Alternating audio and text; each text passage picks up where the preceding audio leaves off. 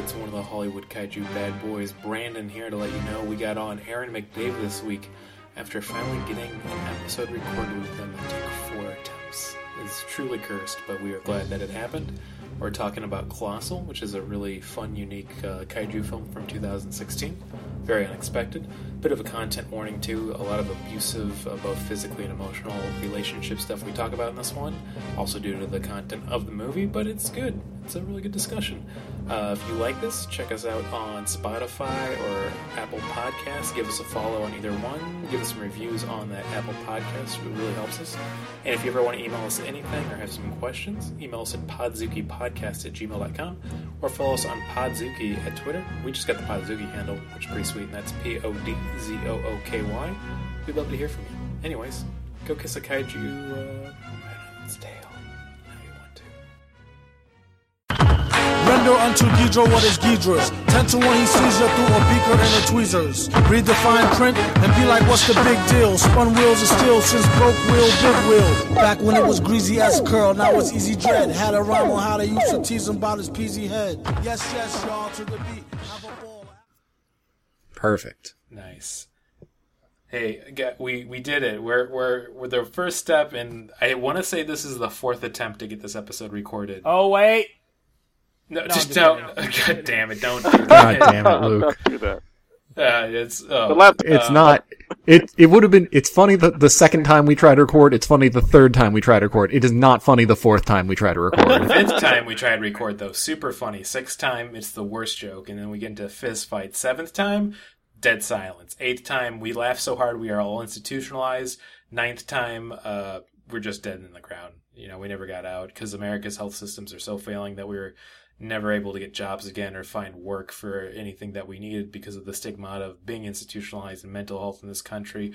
Welcome to Podzuki, guys. It's one of the best podcasts around about kaiju, big monsters, and anything we really want to talk about. There's not really any rules. We like to say no rules, just right. I'm one of the Kaiju Hollywood oh, fuck. I am one of the Kaiju Hollywood bad boys, Brandon Kirkman, one of your co-hosts. And who's this in the corner? Me, or you going straight to Aaron? I guess I should have said that before. You've never gone to Luke. Like, Luke, just go for it. We're all in so it's a house we've built, a podcasting house, and then each of us is a corner upholding it to make 4 corners. Well, I'm another one of your co-hosts, Luke Evans Flip, and Brandon. I don't really know what you're talking about, but yeah, that seems about right for any time I talk, really. All right, and I'm another one of your co-hosts, Martin Felshman, and I'd say we're all Hollywood Kaiju bad boys tonight because we are bad at everything. Yeah, hey baby. Oh hey. Shit, who do we have over here? Who's our mystery guest for the night? This is Aaron McDavis. I'm this episode's guest. Hell yeah, we did it. All right, let's just end the episode here, guys. We packed it up. I'm hitting my hands back and forth. We can say we finally did it. I've talked about this many times, but I'm going to do it anyways because we don't have it officially on any recordings. But we originally did the movie Promare, which is a animation from Japan. They call them Animation Japans from 2019. It was decent. We all kind of felt like down the middle about it.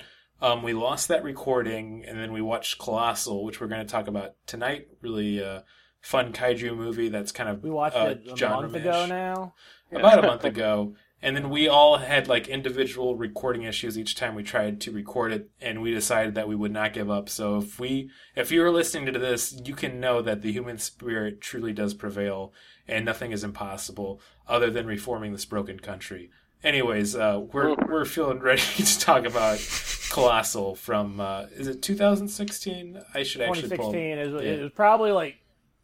I think like 2015, 2016, because Hulu says 2015, but I feel like I saw some stuff online. It was like more like 2015. Yeah, I think it had like a limited theatrical run for festivals in 2015, yeah, but like the fuller release was 16.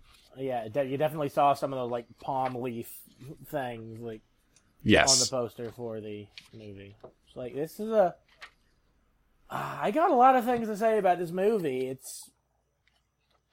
It stars Anne Hathaway, and based on the trailers for the movie, you think it's going to be like a fun romp about a slacker woman who somehow gains control of a giant monster in South Korea.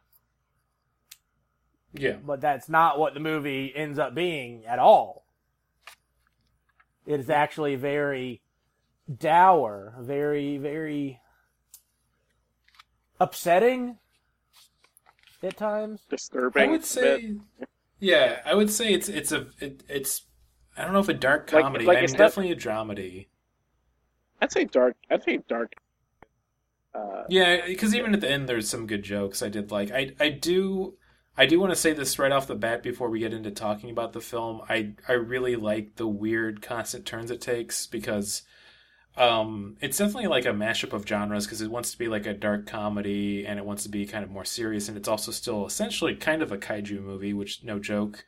And I like that they don't play it easy or play it like safe by just making it like a rom-com you'd forget about.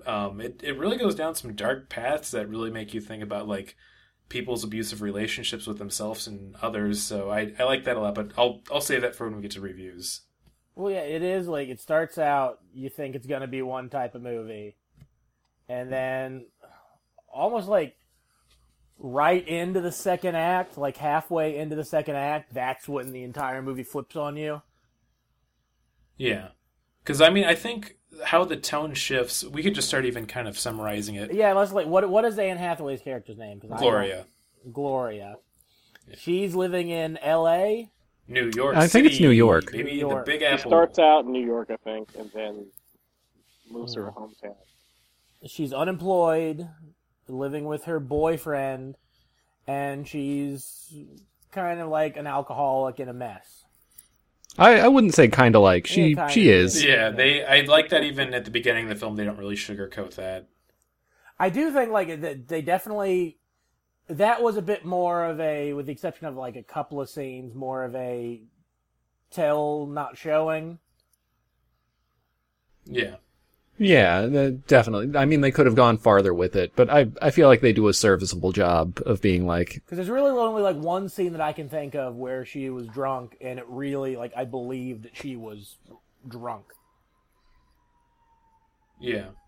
I don't know, anytime she got back to an ongoing joke I kind of like they set up, and to kind of get where this joke starts happening, to summarize the first part of the movie where it kind of shifts is... She comes home drunk one night, and her boyfriend Oscar, who was played by, I want to say it was Dan Stevens, who definitely blew up quite a bit after this film, because he was just a bit part when I first saw this, and it's kind of funny to see that now. But regardless, he's upset that she's come home drunk again, so he's actually packed up all of her clothing and told her to move out. He's trying to be kind of polite about it, so he actually says he's going on vacation for like 2 weeks. He just doesn't want to see her when she gets back, or when he gets back. She doesn't really have a plan of what to do with her life, so she just moves back home in a place. I think I want to say the hometown's made up, but it's called Maidenhead, New England. I didn't look up if it's real. All of our New England listeners at home, email us at podzukipodcast@gmail.com and tell us we're dipshits. It's kind of like in any small town USA, though, because like Yeah. you don't have to know it's New England, because I didn't know that, but it's remind me of like small towns that I grew up in, maybe a bit more like kind of like suburban small town, but yeah, I do very like relatable location. Yeah, I like that a lot about this film too. To kind of like talk about the set pieces a little bit, is I feel like the whole setting in Maidenhead when that takes place, it really feels lived in and realistic. I mean, also somebody who grew up in the suburbs before moving into the city for their adult life. I like that it felt like a real place and like even a suburb I've been to during my lifetime for how they did a lot of the sets. But her parents, I want to say, passed away. They never really... I never really say they definitely... I thought it was like that was... her parents live somewhere else now, and that was just an old house they had that they haven't been able to sell. Yeah. Yeah, I think that was... I don't think they said it specifically, but I'm pretty sure that was supposed to be the jam of it. Yeah. Okay, that might make more sense. It's kind of never clearly stated, other than like her sister calling her on the phone a few times to check in on it. But she basically just goes to the empty house the first night after getting there, and then just kind of surveys the area, and then runs into Oscar, who is played by Jason Sudeikis. It's fun to say. Jason Sudeikis is having This is, I think, one of the interesting roles of this movie is that Jason is like playing a usual Jason character at the beginning of the film. Like, hey, I'm kind of a lovable doof who's just a small town guy, and he'll joke around a little bit. Well, it's definitely he's like. I want to get right into it. I don't much care for Anne Hathaway in this movie, and I didn't much care for Jason Sudeikis until the second act, when when the movie changes on you and his character really kind of does a flip, and then he's like the most fascinating thing in the entire movie. Yeah. I don't know. I would actually make an argument that I really liked Anne Hathaway in this one too. I do agree. It is. I don't know if she can drunk act that well, because I realize she doesn't do a good job with that. But all of the other serious parts of the film, I really like her in. Especially selling this kind of. I like the fall from grace they paint for her. When she first moves to the city and she's talking to Oscar and they're catching up at the bar, she talks about how she's kind of like a freelance writer in New York and she's really loving her career, but she just wants to take a break from it. And then as the movie goes, it reveals that like she really hasn't written or done anything for a few years, and like she's just because she had lost her job as a writer. She was her, which she didn't. I didn't really feel like she had much of an arc. Really, I guess she does at the very end, but like it's like they didn't invest she was as the much. talented kid who went away and did good, but then ended up not doing so good, and then came back with her tail between their legs.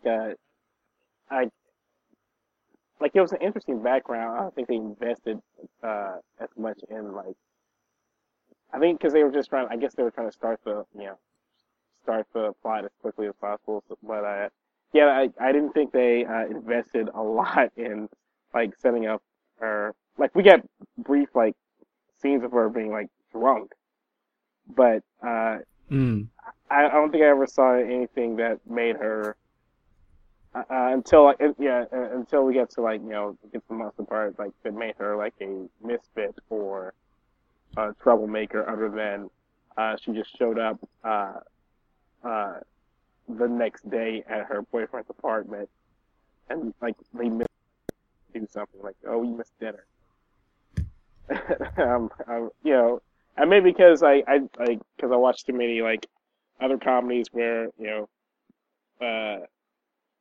they're usually it's absurd. They crash the car into the build a store, or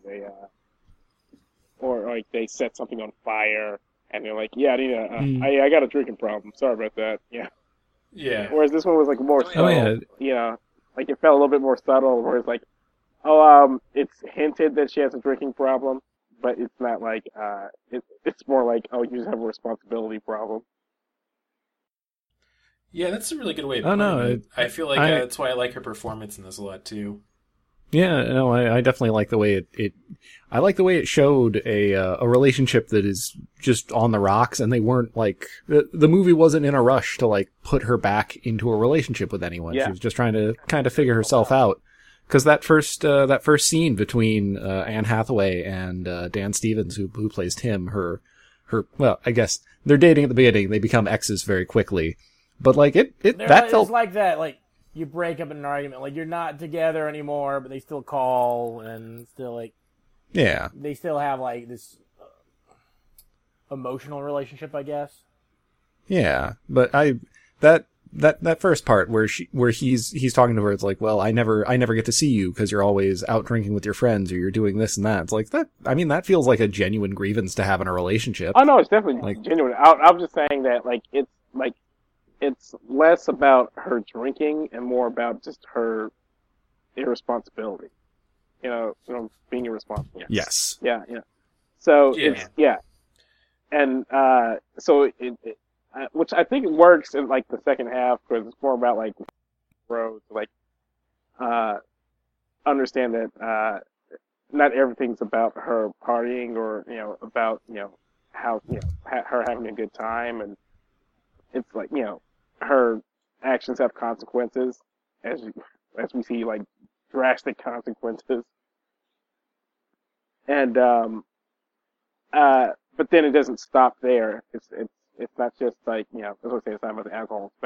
It's about her entire life, from her childhood to how she allows like whether it's her boyfriend or Sudeikis' character, how she has allows men to control her or manipulate her, and at the end of the day, she has to kind of find a way to take responsibility and take some control over her life. I agree with that, especially with Jason Sudeikis' character, but it was more for her arc to maybe make a bit more sense, her accepting responsibility and getting past others in her life.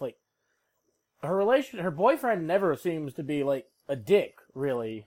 And he's always fairly reasonable. I think this is where I really want to talk on this. Is I think Aaron makes a good observation, and I think that's the clever thing about this film I liked is that the boyfriend Oscar is never really a dick for what he says and does, but it's his actions and how he kind of comes back into her life and tells her what to do. Yeah. It's this very subtle kind of controlling actions that he does.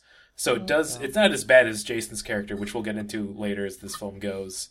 Oh, Jason's character is Oscar. Oh, Jason, that's right. Dan Stevens is Tim. Yeah, Tim. That's it. I got that fucked up.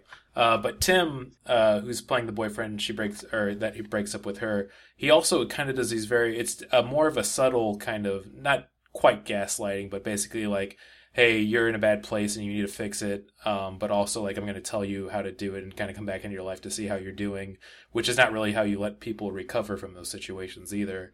So I thought that was kind of a nice touch with the story too. And he's not outright abusive with how he does it, but it is definitely very kind of manipulative. It's like a subtle manipulative type of way of where he kind of puts her down at first and then says I'm here to save you. Mm-hmm. He's so it's calling someone trash and then saying that I have to take care of you because you have no you have no power to take care of yourself. Oh yeah, it's textbook negging. Yeah. Yeah. And this might also be a weird thing, and I don't think the film intended to do this, but there's also kind of a subtle message about privilege in this, because another weird thing I realized is a through line is that her life's kind of fallen apart after partying and being drunk every week. And she has just a house in the suburbs she can go and live in. It's also kind of a silly thing to think about and kind of ruminate on a little bit more, but they don't touch on that too much in the film. I feel that's not really, that's not a feature. That's just, it's a very indie movie. Yeah. Yeah. I don't know. I think the writer-director was Spanish or Mexican. His name's Nacho. I think he did Monster, which is another pretty great film. If it's the guy I'm thinking of, let me pull it up again. Nacho Vigalondo. Oh no, he did horror films. I'm thinking of another director. He's the one that did Puka, which is actually a pretty fun Oh, one of those Blumhouse things. Where it turns out the spoiler alert, he got hit by a car. Yeah. Sorry, listeners at home, that was a very quick spoiler alert, so sorry if you missed it. Spoiler alert if you haven't seen it. Yeah.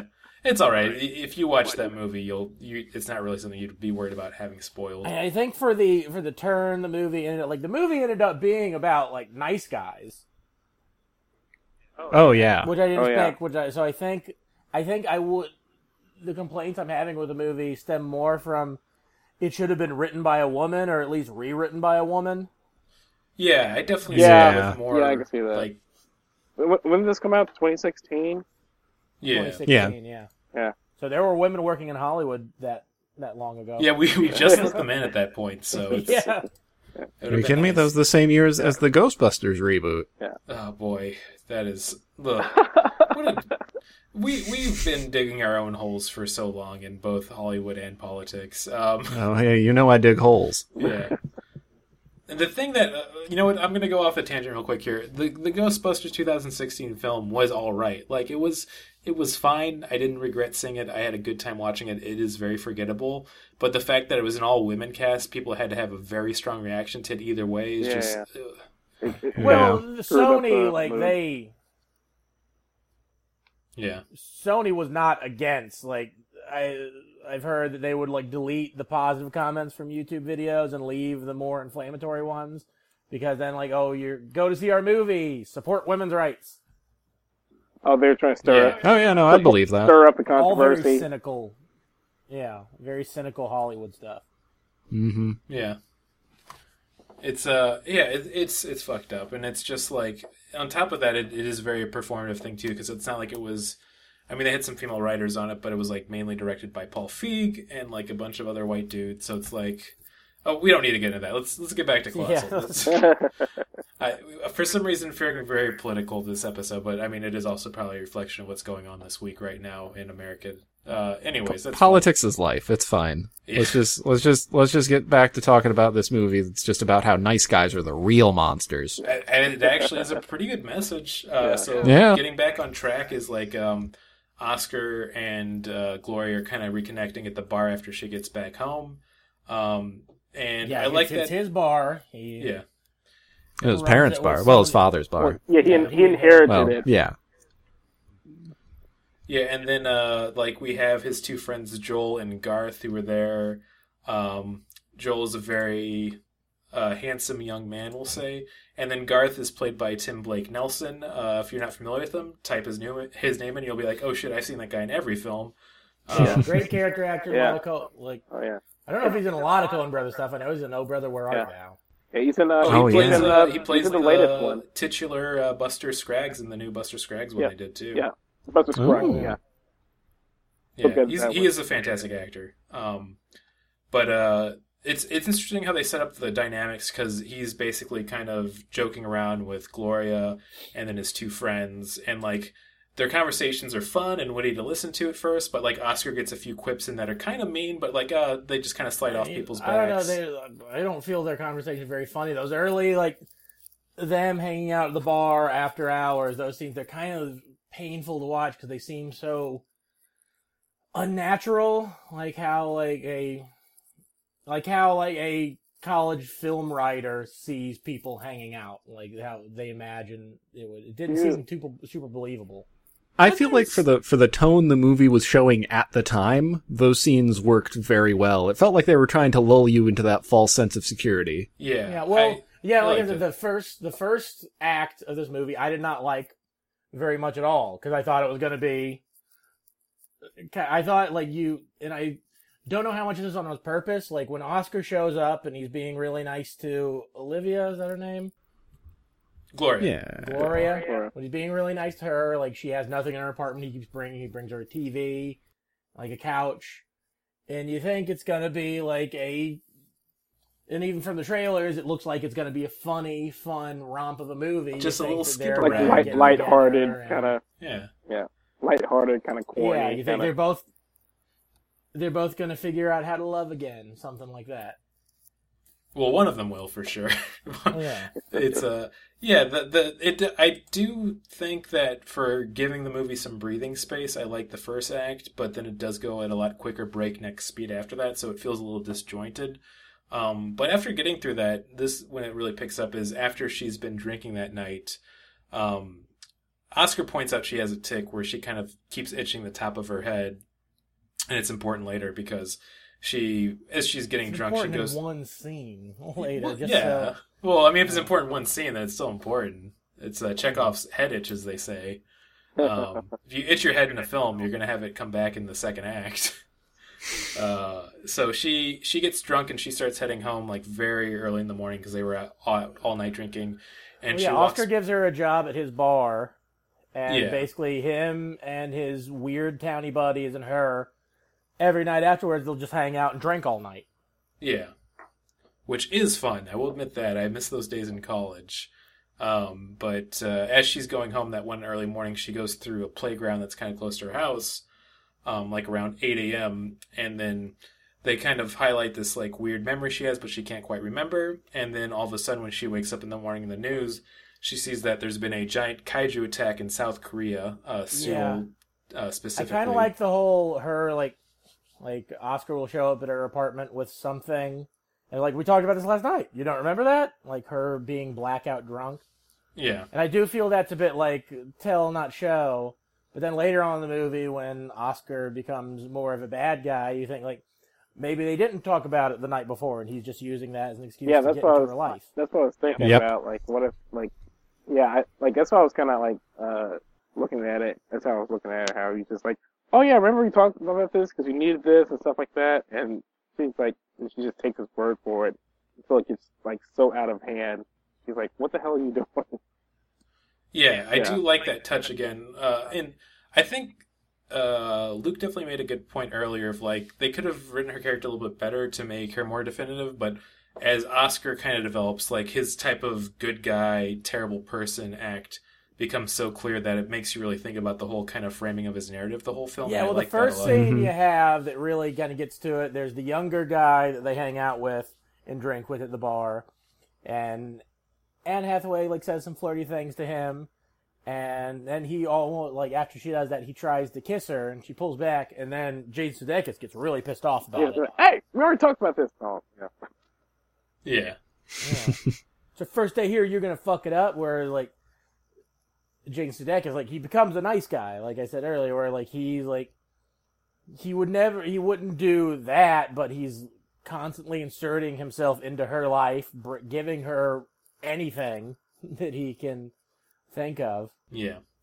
And another thing that I think is a really good touch is that he does a very manipulative move that you'll see a lot of bad dudes do, which is he'll like kind of have an outburst against her or one of his friends, and then he'll like apologize the next day. He's like, "Oh, what I did so shitty. You know, I'll be better. I'm working on it." And like it's clear that he's not, and he recognizes it, but it's almost like a tool of his own manipulation of like, "Oh, you know what? I'm actually a pretty nice guy, and this is just a one-off thing. You don't have to worry about it happening again." Mm-hmm. So it's really interesting how they start setting that up Hit close and to kind of home to for me. progress.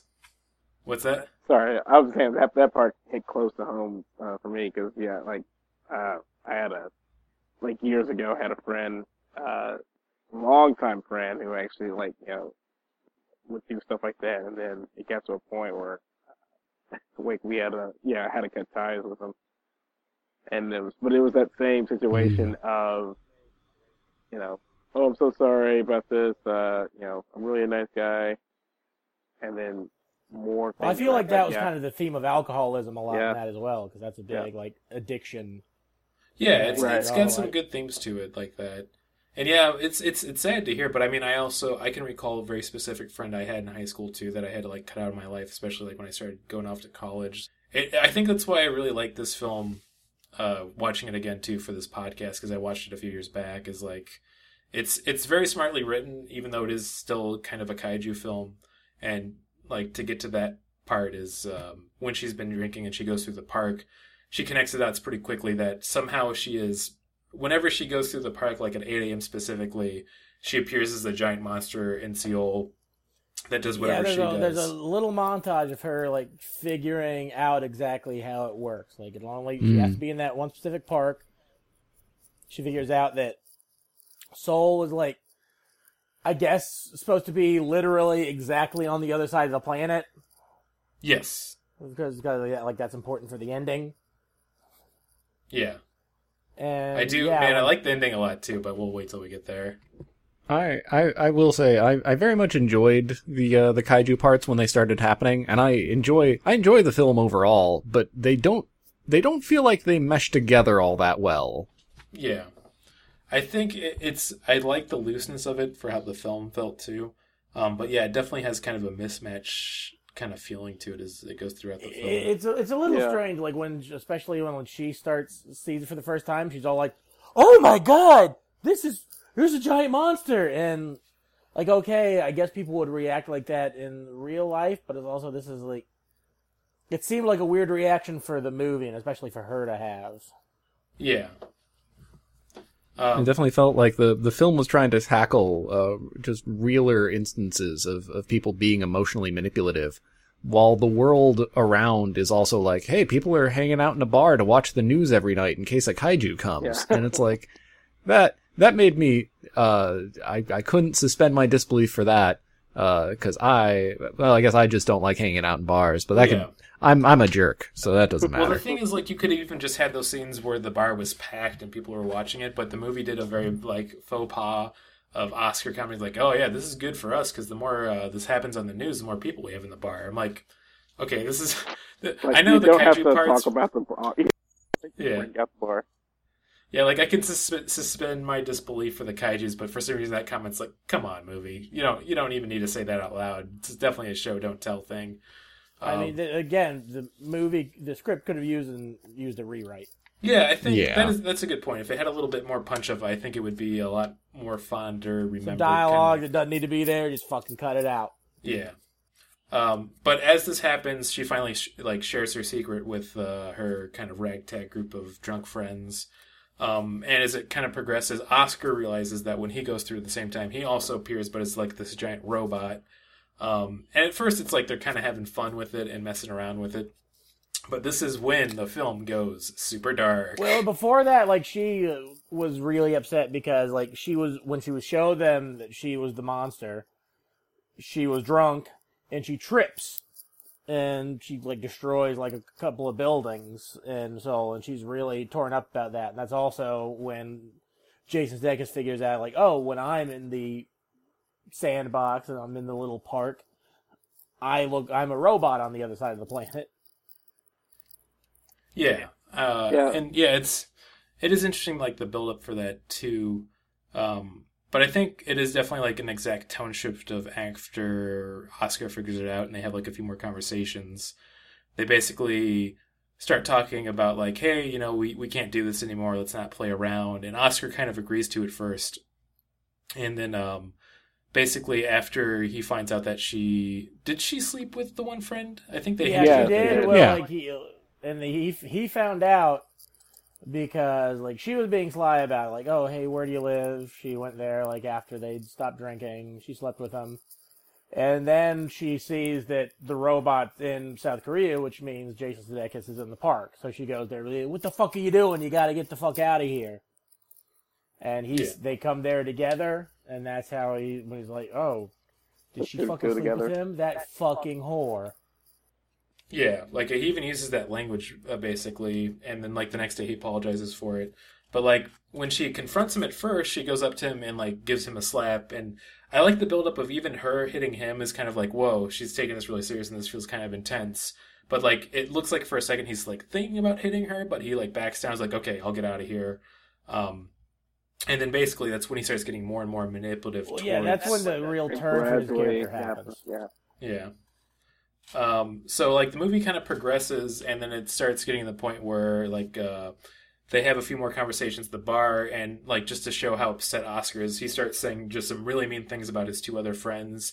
Like, the one character that's played by Tim Blake Nielsen, he talks about, like, his cocaine habit, and, like, he just gets completely offended and leaves. Well, yeah, because he keeps going to the bathroom, and it's something that I hadn't even noticed in the movie, and then he's like, oh, you can store anything you want to in my bar, and then he's all pissed off because, like, I haven't stored shit in years, and, you know, he's lying, but just Jason Sudeikis is just lashing out at everyone around him. And even then, he's trying to seem like the good guy with Tim Blake Nielsen's character, which is named Garth, by saying things like, hey, I could have told the police on you at any time and you could be in jail, so I just want you to know, like, I'm keeping you safe, which is, like, completely fucked up logic, but something a very manipulative person, of course, would say. And then he basically just tells Joel to fuck off because he knows that he fucked Gloria, so... yeah, and also, like, these are, like, his toadies, really. Like, they hang around because he's got that bar, he's got money, and alcohol, I guess. Yeah. He even tries to get, like, Anne Hathaway's not drinking, and he tries to force her to drink a beer. I think he does force her, saying he'll go to the park and smash buildings if she doesn't drink the beer. Yeah, after, like, the big fight and all of that. Or actually, no, before he gets into, like, the fight with all his friends, that night before he does that, and it is, like, a good kind of... It is a slow and good progression to, like, how dark that character is. But after that happens, he basically shuns all of his friends away. It's just kind of him and Gloria going at it, and it feels very controlling. And then Tim shows up, too, which I think culminates into a really great scene of, like, Tim tells, you know, her, like, oh, you can come back with me. Don't worry about this. You don't need to be in this low-life bar. Are you talking about the fireworks scene? Yeah, man. I really like that scene a lot. That came out of nowhere. The movie. Yeah. That came out of nowhere. It came out of nowhere. It was very unexpected, but also, like, it really set that tone shift really well, where it's, like, it's not the darkest thing, but it just shows you, like, how manipulative and deranged Oscar's character is. Mm-hmm. He's selling it. They're going full hog there, too. Very, like, that's another thing about this, about, like, self-loathing, how, like, the way you feel about yourself and try to treat others like that. And I felt like that was like a really good example of it, where that's his bar. That's really, like, the one thing he has of any value to, like, just not just him, the town or whatever. and that's his one. He's also using to like control Gloria and his friend. Is they all congregate to that bar, for better or worse. And the fact that he'll just set it ablaze, like he sets a huge fireworks off and set everything on fire, and then he says at the when he's talking to her ex, he says like she'll still not go with you. She's still staying with me even after I did this. Yeah. Yeah, because he's definitely like trying to like claim ownership of her. Yeah. It is such a riveting scene because I'm usually not a fan of Jason Sudeikis, and I think it is because they would like cast him in movies as like the hero, but he's not that. He's either like a backup character or he's the villain because he played this villain so well, and that scene's so riveting because he's like giving like this long monologue talking about the most irresponsible thing you could do in this bar. He's like yelling at his regular customers. He's throwing tables and chairs to make room for this big ass firework. Yeah. Yeah. It's a really great scene because it's also, I feel like, kind of a good analogy to like how he views his relationship with Gloria, of like that Gloria's his, but also he could destroy that relationship whenever he wants if it suits his needs to show that he has the dominance. Like all around, I feel like for the failings of this movie and kind of weird tone shifts, this scene was so well done that I saw this a few years back and then watched this again. I still think about this scene a lot, and not a lot of films can like have that kind of staying power in your mind like that, which I think is pretty impressive. I think like it's so simple and yet it tells so much. Yeah. Yeah, it'd be nice if like the whole film kind of had that tone if they could have figured it out. And once again, I think Luke made a great point. If like it had a few more passes or like a few more hands on the script or something, it would have maybe it would have been able to get there. I say like a rewrite or two would have like yeah. Because I thought the movie was pretty boring till Jason Sudeikis became a villain. Yeah. Or I say go opposite, get an ADR guy in to like write in off scenes where people say like, "Oops, I slipped into something," and like a loud fart noise happens. Oops, I cut my pants. Yeah, exactly. Make it like a rip-roaring comedy where you don't see any of it on film, but it's like off what they camera. did with Wet Hot American Summer, just add a bunch of farts to it. Yeah, exactly. I think I've always matured as a person, and that comedy is something where it has to be more cerebral. God, Cerebral. My words. Cerebral. Cerebro. I can't even say the word right, and it's funny I'm trying to say a word to make myself sound intelligent, but I feel like I've gotten smarter with my comedy. But every once in a while I'll go back and watch the Wet Hot American Summer edit with the farts, and it still makes me laugh so hard.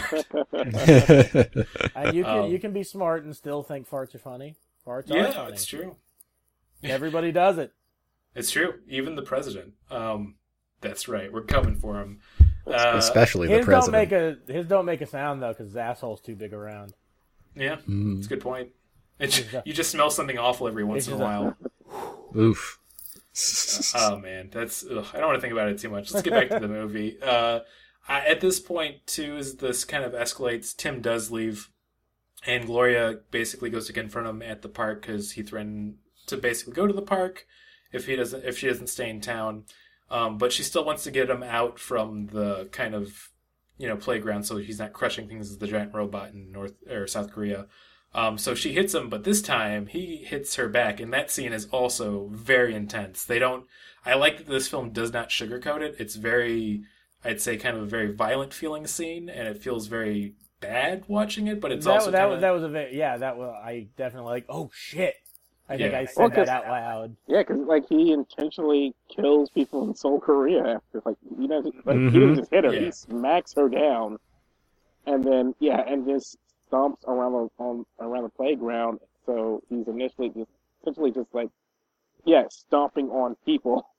Well, that does bring up one problem I had with the movie. Like the monsters have been showing up for at least a week.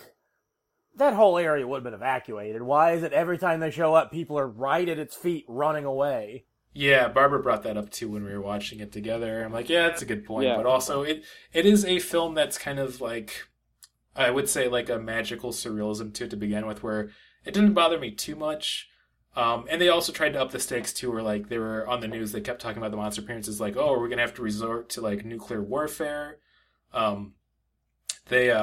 the scene, I think, and we're getting to the end of it, and I really like how it kind of amps up for the ending, even though it kind of feels like it goes pretty fast, is that after she gets punched out and he destroys some people in the city, she just sits there and he says that basically if you don't remain in this town and you're not here each day, I'm going to walk through the playground, which he's basically threatening to like destroy all of Seoul.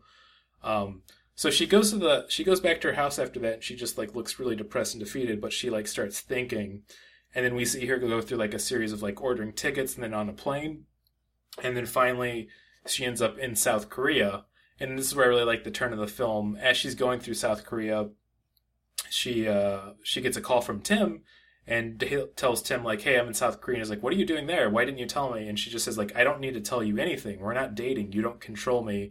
And I think that was a good way of showing that like Tim wasn't being quite as abusive, but he was still doing very similar things. In his, like, his own way, he was being like slightly manipulative.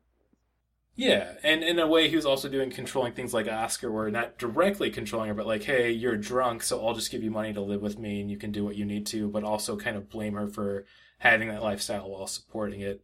So there's like a lot of very kind of light tones in this film that could have been better if they worked on it more, but I still like that it's there. So I should say it's one of those things. Sorry.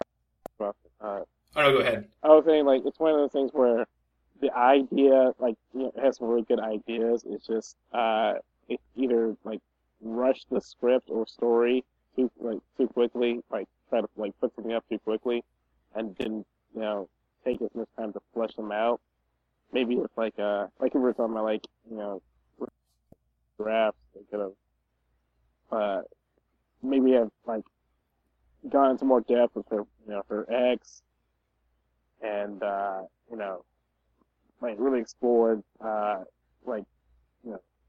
bouts with alcoholism other than just partying, like how bad was it like before that. One like main theme never really comes into play. Like it's a bunch of different themes, but not a very cohesive movie. Yeah. But at the same time, I think I like that looseness to this film, and I did appreciate it.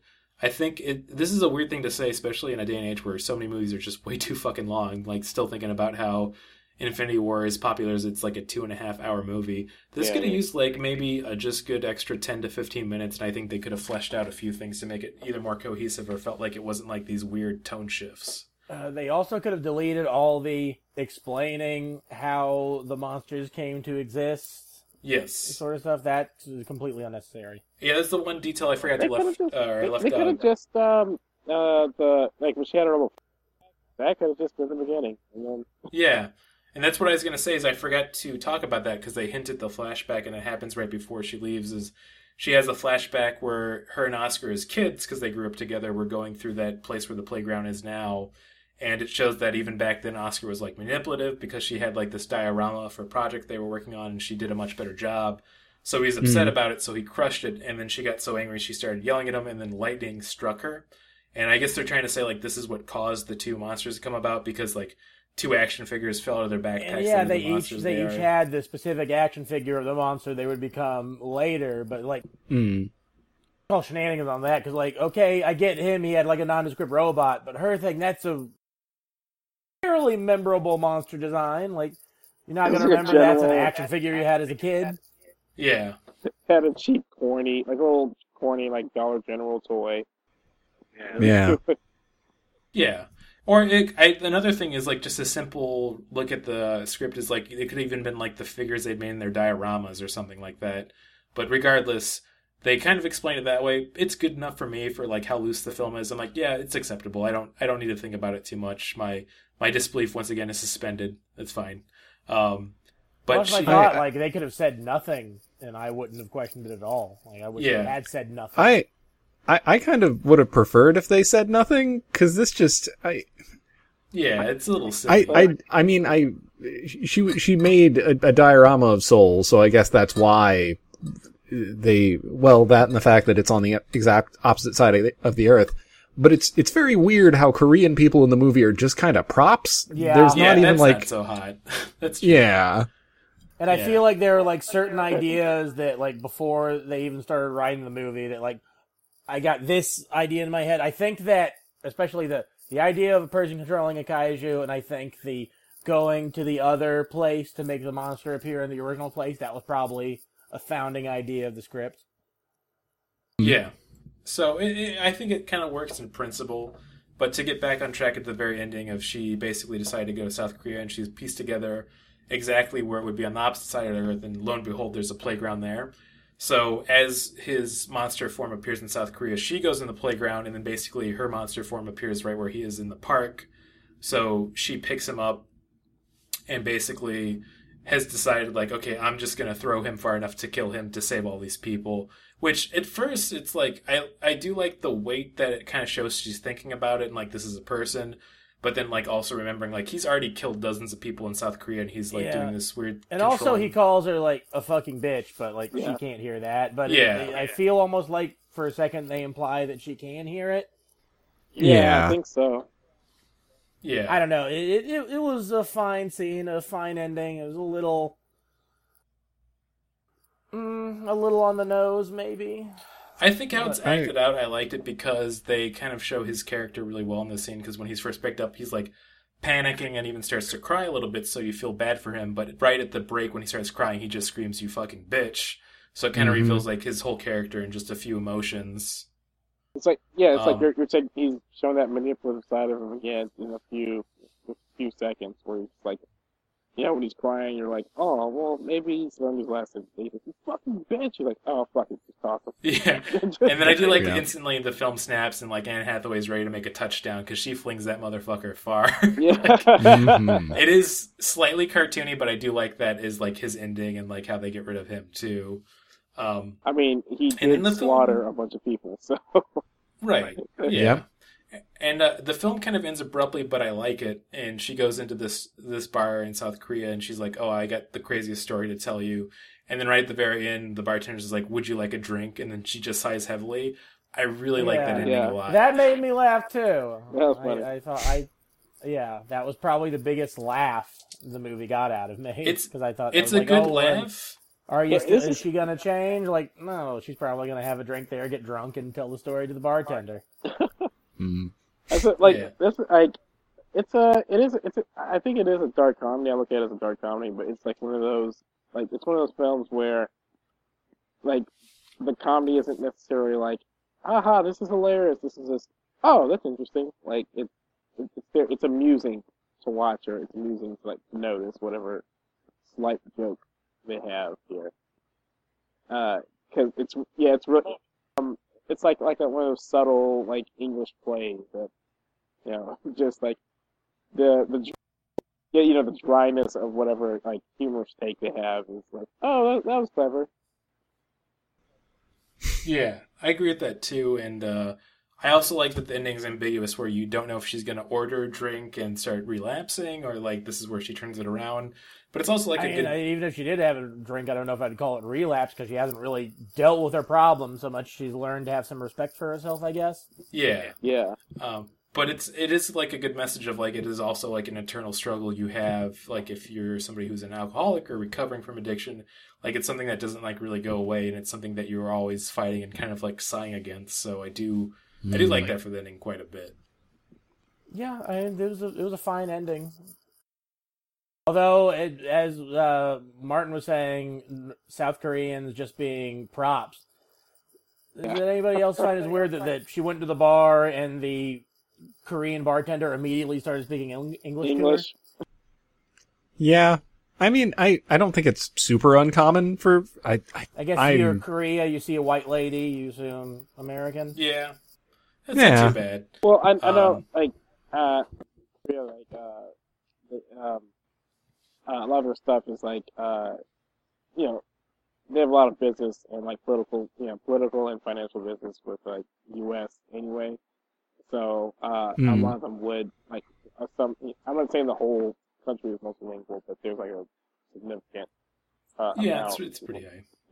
I know that in Canada, in, like, the French-Canadian parts, if you want them to not be rude to you, the first thing you say is in French. Like, you don't have to speak French, but if you say, like, bonjour, they'll know that you're not, like, regular Canadian, and they won't be dicks to you. So if I ever walk into, like, a bar, like, in Montreal, I'm just going to be like, sacre bleu. They'll Yeah. know. They'll know I'm a real one. If you're in like Quebec or Montreal. Yeah. I think we should get to the reviews of this film. I'm not going to do the usual Machamp. I think since it's a little more serious, we should take it more serious. So I think we should do this 1 out of 4. Jason Sudeikis is flying through the air to his death. I'm going to give it 3. Why 4? Because 4 is like a good number, I feel like. We could do 5. How many lists have 5 stars? Why was 4 better than 5? I think 4 is kind of common. I don't know. I'll think about it later. Let's just do it out of let's just do it out of 100. Okay, 100 flying Jason Sudeikis to his death. I would give this film a good 75. Jason Sudeikis is flying to their deaths because I think it's a really good film. It has some really memorable scenes that I like quite a bit. Where I've thought about them well after the movie. But the script and a lot of the pacing is very disjointed, so it's hard to ignore that. But overall, it's a really good experience, and I think it is a really good message on like abusive relationships and like recovery as an adult. So it's got high marks. It's not quite like gold quality, but it's good. It's good.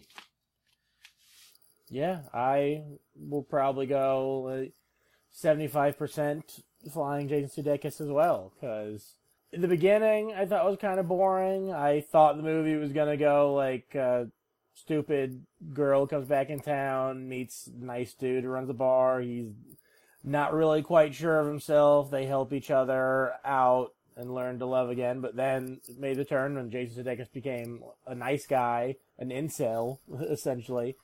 And then I was like, okay, yeah, I kind of really like what this movie is doing.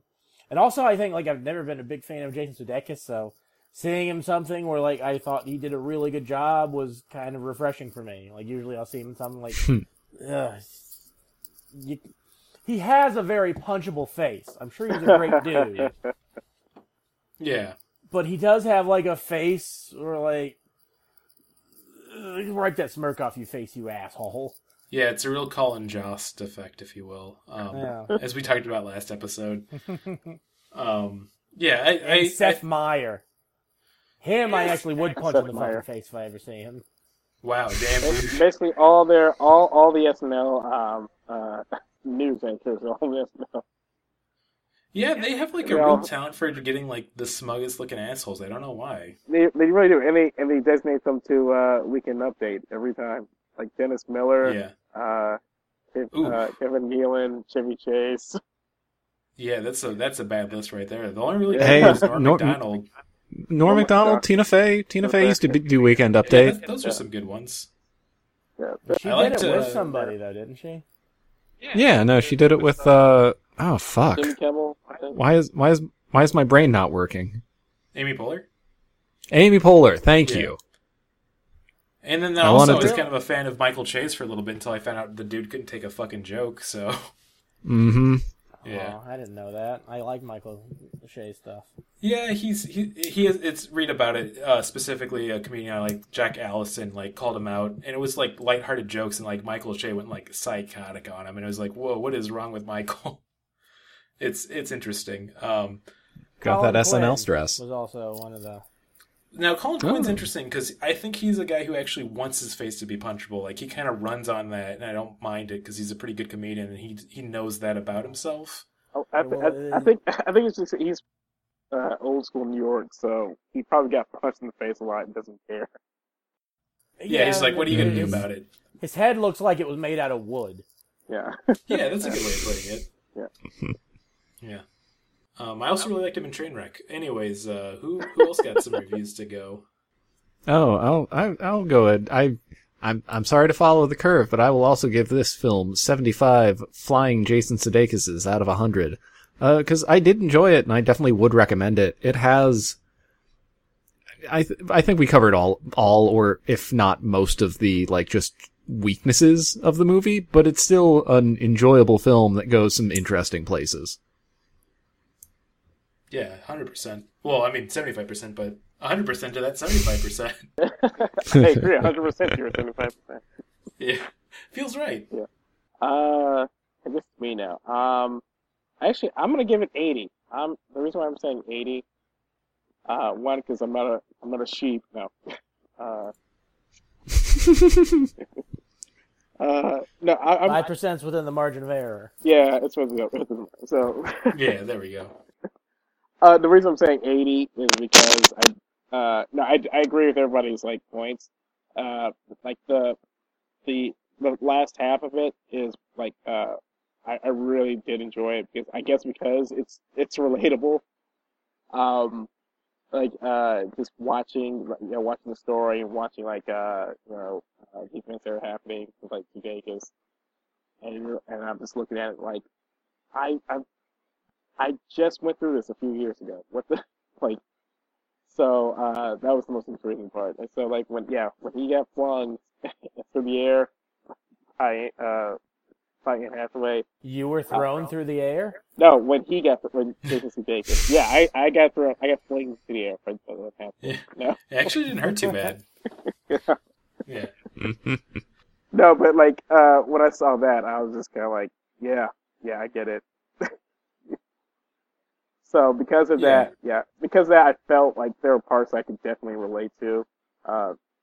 Like on the Anne Hathaway side, not I'm not sending. Well, yeah, I like that you say that, and it made me, like, an interesting thought / feeling I had was, like, after she sleeps with the younger dude, like, some part of me was trying to convince myself, like, oh, she shouldn't have done that, but I kept thinking, like, no, she has no reason to not sleep with him, like, they're not in love, so fucking what? And I was like, yeah, it's kind of like, oh, like, yeah, that's confronting, like, a negative thing about myself, you know? Yeah.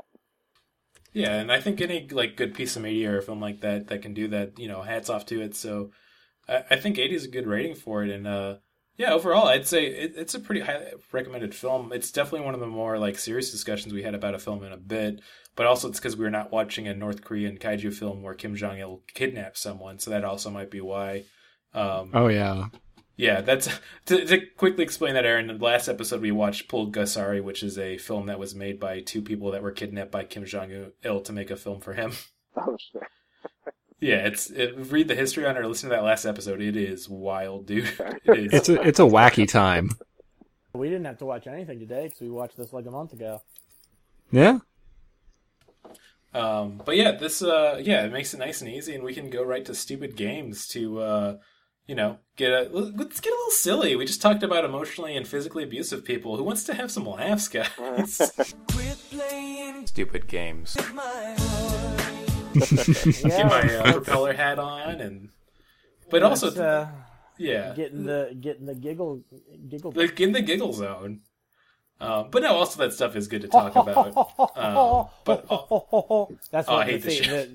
That's what the theme song should be. That little, that song I'm talking about? Yeah, but I absolutely hate it. I don't know why, but it evicts feelings of just pure loathing for some reason. Really? I forget.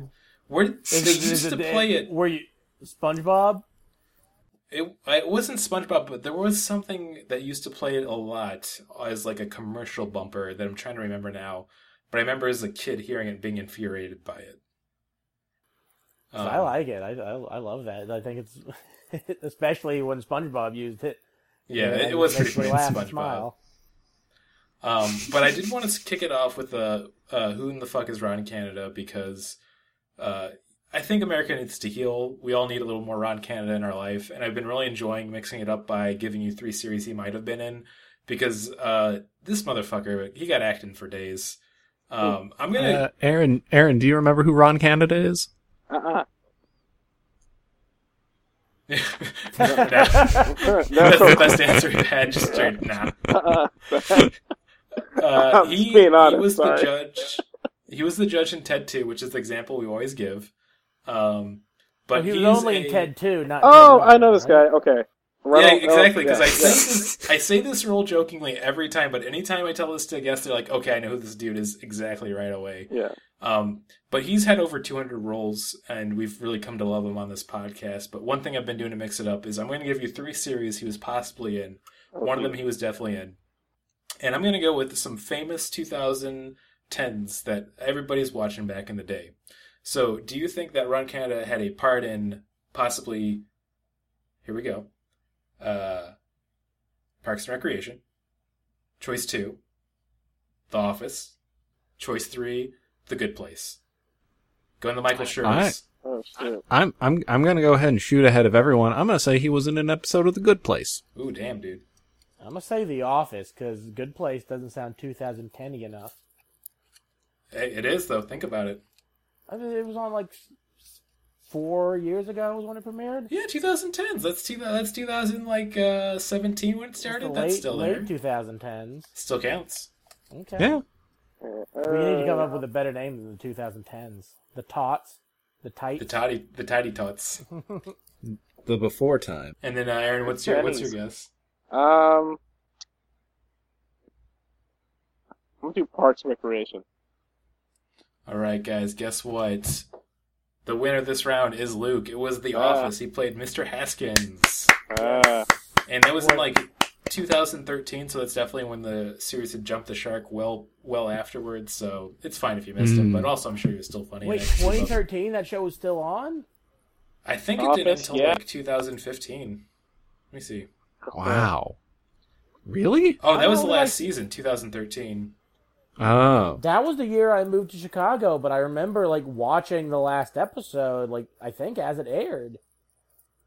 Where can't remember where that was. I think now, or maybe it's just like the point where its lines are blurring. So yeah, I was thinking. Wow, I'm really having my mind blown because I thought The Office actually started more like 2009 or 2008. This series aired in 2005 and went to 2013. Yeah, because it was when like 30 Rock had just started, and what else was on during the time? I think it was the only two I remember. Like, 30 Rock I think ended in 2012. Yeah, they only had like 7 seasons though. Yeah, I always feel like Parks and Rec will be a series that I still enjoy, can go back and have fun with.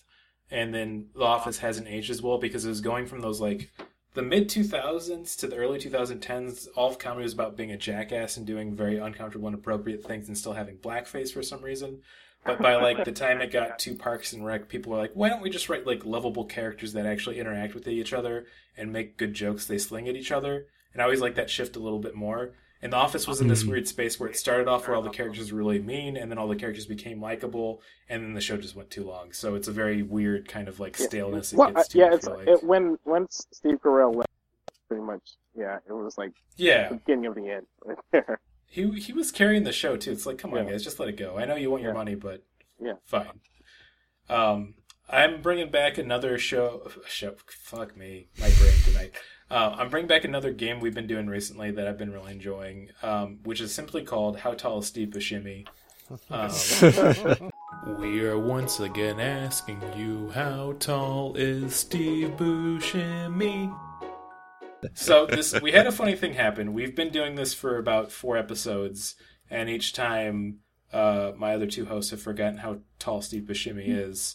We just did... I remember this time. Yeah, we just did an episode 2 nights ago. So I'm going to let Aaron answer first, but how tall do you think Steve Buscemi is? Like, or going by like actual like feet, or going by like Buscemi heads or something? I mean, you could do Buscemi heads and I'll calculate to tell you if it's any way you want to describe height. Yeah, that's true. You're breaking the rules already. All right. 4 wine boxes. Actually, okay. So what films? So Buscemi was in. I was gonna say. Do you need help with the Steve Buscemi movie? I'm trying to think of it right now. Fargo? Yeah, Fargo. Big Lebowski? Yes, Steve Buscemi is the size of like 40 pounds of wood chips. Yeah. I'll say he's Billy Madison. I'll say he's I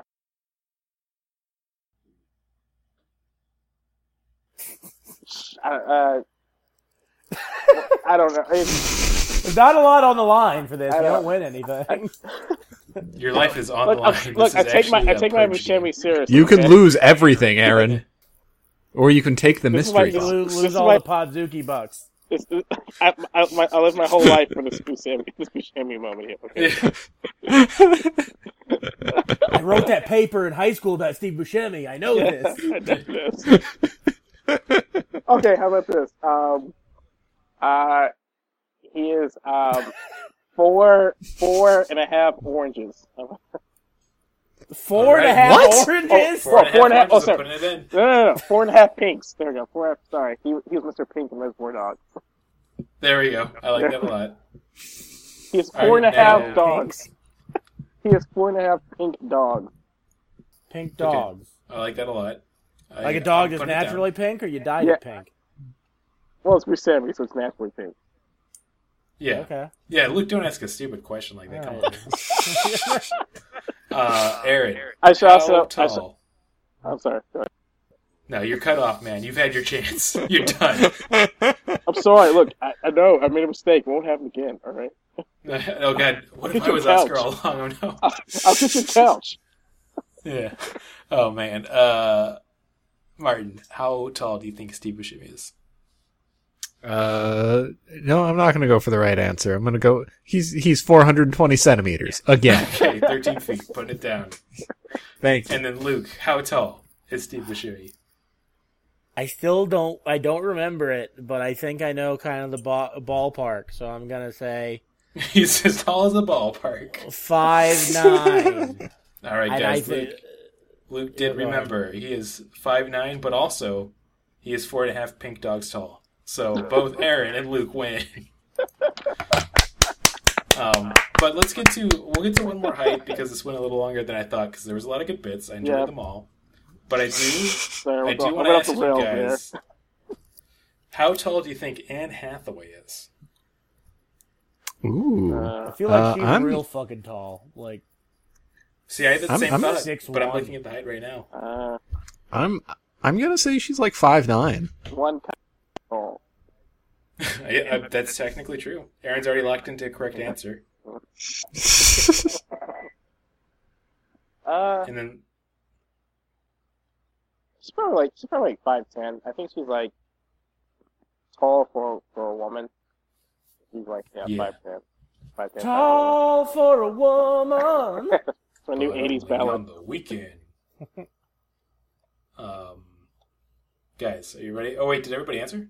Yeah, I said 6'1". 6'1", Mark I think I said 5'10". 5'10", and then Aaron I think said 5'10" as well. Yeah, 5'10". Guys, you are all a little bit off. Guess what? She's actually 5'8", so a little actually Oh. shorter than I was thinking. I guess she's just When I- lanky. Yeah, when I was first thinking about it, I was thinking like a good 6 feet as well. But hey, I mean, 5'8", that's a respectable height still. It's taller than the male average. Not bad. I mean, I feel like having a kaiju equivalent adds a few inches to your stand. Yeah, that's true. I've heard she's mean. Oh, I hope Oh, not. that's a shame. But hey, you know what? Who isn't mean these days? That's how you make it in this world. If you really want to know my opinion. Okay, that's not true. Just be nice to people, especially after this year. Let's get to those good old recommendations and plugs. We're looping them together, as Luke was saying, because we live in strange times. So if you're doing something, that's great. But if not, just give us something to recommend.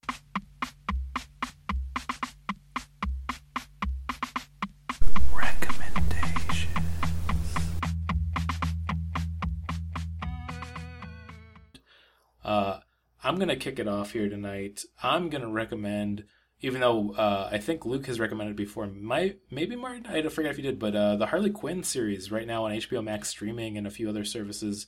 It's really funny and it's really well written. I was pleasantly surprised. I had a lot of people hype it up to me, so I didn't know how my expectations should be set, but it's good writing. It's really good about, once again, abusive relationships, which is funny to bring up on this episode.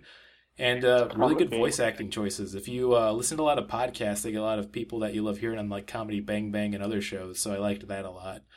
Check it out. And if you can't find it on a streaming service, just pirate it. It's so easy to pirate, guys. Why give the corporations more money these days? And then plugs. I don't know what's going to be going on after this since we're putting out one. Call your parents. Tell them, hey, what's going on? If you don't have parents, call a good friend. Tell them, hey, buddy, what's up? And if you don't have any friends, I don't know, play a video game. Not for me to decide. I guess I would recommend Okay, Martin, you go. Fuck me. We just did an episode Okay. a few nights ago, so Well, That's the title of as it. always, Martin, you go. as always, I want to plug Brandon Kirkman's Twitter. Good Twitter to follow. thank you. And overall for recommendations, I've only been discovering this over the last couple of months because I'm a frickin' dummy. We all live in Chicago. Chicago just has a wealth of like very nice parks and forest preserves, like all right outside of the city.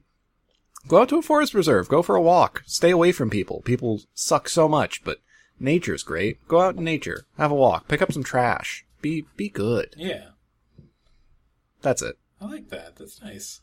And also, yeah, I mean, even where we are, I don't think it's giving away too much of my location, but we live by Lake Legion Park, and that's a really beautiful walk. And it's got enough space where if you see some dipshit going around a bunch of people with no mask, you can just walk off on the grass, which is nice, not be by them. So, shout out to that. Hell yeah. Yeah, you got to mow that lawn, don't you? Hey, buddy, more than one wife. You know what I'm talking about. Hey, yeah. Are you eating the lawn? Eating the actual grass? I'm eating the lawn while I shave my pubes on my front yard because that's what American is all about. I still don't got much to recommend. Pizza. I like pizza. Hey, that's a great recommendation. Oh, hell yeah. Let's all give it up for pizza real quick. The great thing Fucking about love pizza is pizza. that you can put it on a pizza and then you got a double pizza. Oh, God. You It's guys pizza. kind of know what comedian. I shouldn't have done that. I just Put realized in it's a more very pizza. inside joke. Burned into anyone's brain who went to pressure from 2016 Oh, to God. 2018. Oh, yeah. Anyways, Aaron, what have you been enjoying? Actually, I watched a documentary. It started as a joke, which is based on the Brooklyn alt comedy scene, and mainly who started his own personal like comedy festival as a joke, and as a festival that made fun of comedy festivals, and it got so popular that I think he made like 10 of them. Like it ran for like 10 years. So yeah, it was fun to watch that, and also it gets a little sad because it's about it involves cancer. I'll say that. Yeah, Mm. but it was really good. It was a really good documentary, especially if like people like enjoy comedy or just enjoy documentary. But no, it was real. Yeah, it's a really good one. So I guess I recommend. It started as a joke. Yeah, that's awesome to hear because I've been thinking about checking it out, and this recommendation is going to get me to finally do that now. So Yeah, I know it's on Amazon Prime right now. I don't nice. know where else it is. I know it's on Prime. yes, I'm absolutely going to pirate it just out of the fact of sticking to Bezos. Yeah, fuck that. Yeah, you know what? We tried to get him on the podcast and he never got back to us, so what a piece of shit. I don't know too much more about him, but gotta be a bad dude. No, and I feel like that's a good feeling you got off him. I know his penis is like just the tip. Is that true? Yeah, What? Okay, sure. I don't want to wait. Let's just say it's true. Like, Yeah, I was about to say someone write that in Wikipedia right now, and once Yeah. someone Wikipedia, because that made me It's think gonna be about like Harvey Weinstein and like knowing that both he had a very weird tiny penis, but also he was into self mutilating it, so apparently it looks like a burn mark. And I don't want to project onto people, but like, what's it with like super weird penis dudes always having power and doing shitty things? Like, we gotta stop that. You got one testicle, sorry, you can't be in control of German government. That's just how I I don't see know if it's necessarily the weird penis dudes getting power. I think it's just when they have a weird penis, you tend to remember it. You tend to hear about it. it. You know what? I'm gonna recommend weird penises then, because there's something you won't forget. I think that's I don't know if that makes it like a good recommendation just because you won't forget it. yeah. Okay, that's true. I'm gonna recommend meditating on weird penises. Just Google weird penises and see what pops up. Okay, I'll do that here. But I think We'll do that with right now. Thank you so much for doing this, Aaron. I'm gonna say I Thank think you. we got it, unless some weird thing happens where we don't get the episode still. And if that's true, then we know God has cursed us and truly just feels nothing but volatile hate towards our existences. That's fair. But nonetheless, thanks for doing this, Aaron, again. Every single time was fun. Like, Yeah, whether yeah, it's true. Yeah. But I think, Oh, God. I think we made it. Okay, yeah, you Google weird penises, you see some weird penises. Yeah. You see, have you guys ever seen an echidna penis? Yeah, Oh, I Jesus. have. Yeah, it's got 4 heads. Yeah, not enough in my opinion. Oh, it's never enough. Yeah, Good for them. yeah, man. It's worth a Google, guys. Well, anyways, we should. You know what? I'm changing my recommendation to not looking up weird penises. There's one that is It 2 looks penises like a together. paw. That's actually pretty cool. It looks like a paw. Yeah. There's Little one covered paw. in bees. That sounds more like a Oh, God. bee thing, but it's also like I don't Well, see yeah. the penises. It looks like it's just a foreskin. Yeah. Yeah. Yeah. Mm. Well, let's leave. Anyway, you guys want to do the usual ending thing? Yeah, let's get Yeah. out of here, guys. All right, let's see if we can get it. 3, 2, 1. You're gonna like the You're gonna way like you the way I fuck. I guarantee. I almost got guarantee it it. this time. We'll get it. All right. Okay, that's a good place to stop. When we get it once, that's when we're gonna have to stop doing it. Yes, because then we just come up with a new one. That'll be the final episode.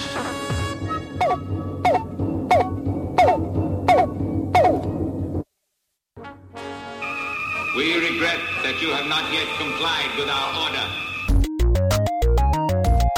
This show has been brought to you by Machine Culture.